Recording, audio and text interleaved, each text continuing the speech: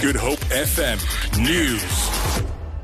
The veld fire in Somerset West is still burning out of control, and more than 100 firefighters are continuing the battle to put out the flames. It is now raging for a third day.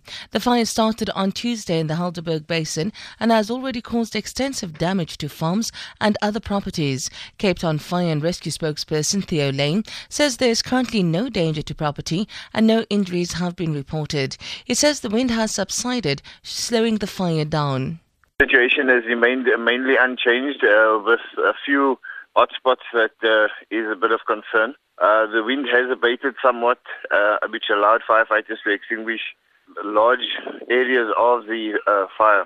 And should the wind pick up, then the helicopters will be called in to assist to extinguish the fires in the areas that cannot be accessed.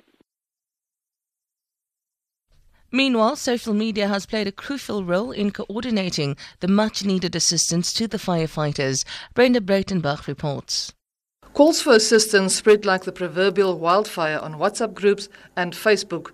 Several supermarket chains not only made sandwiches, but opened their doors late at night to donate whatever was needed. The community itself jumped at the opportunity to assist and delivered food, water and other necessities like sunblock, eye drops and lip balm at drop-off points.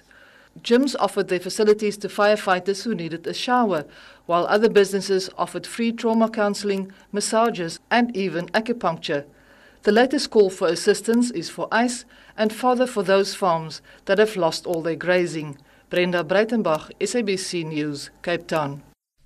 Messages of congratulations are pouring in for the matric class of 2016 after Basic Education Minister Angie Motshekga announced that it achieved a pass rate of 72.5%, up from the 70.7% in 2015.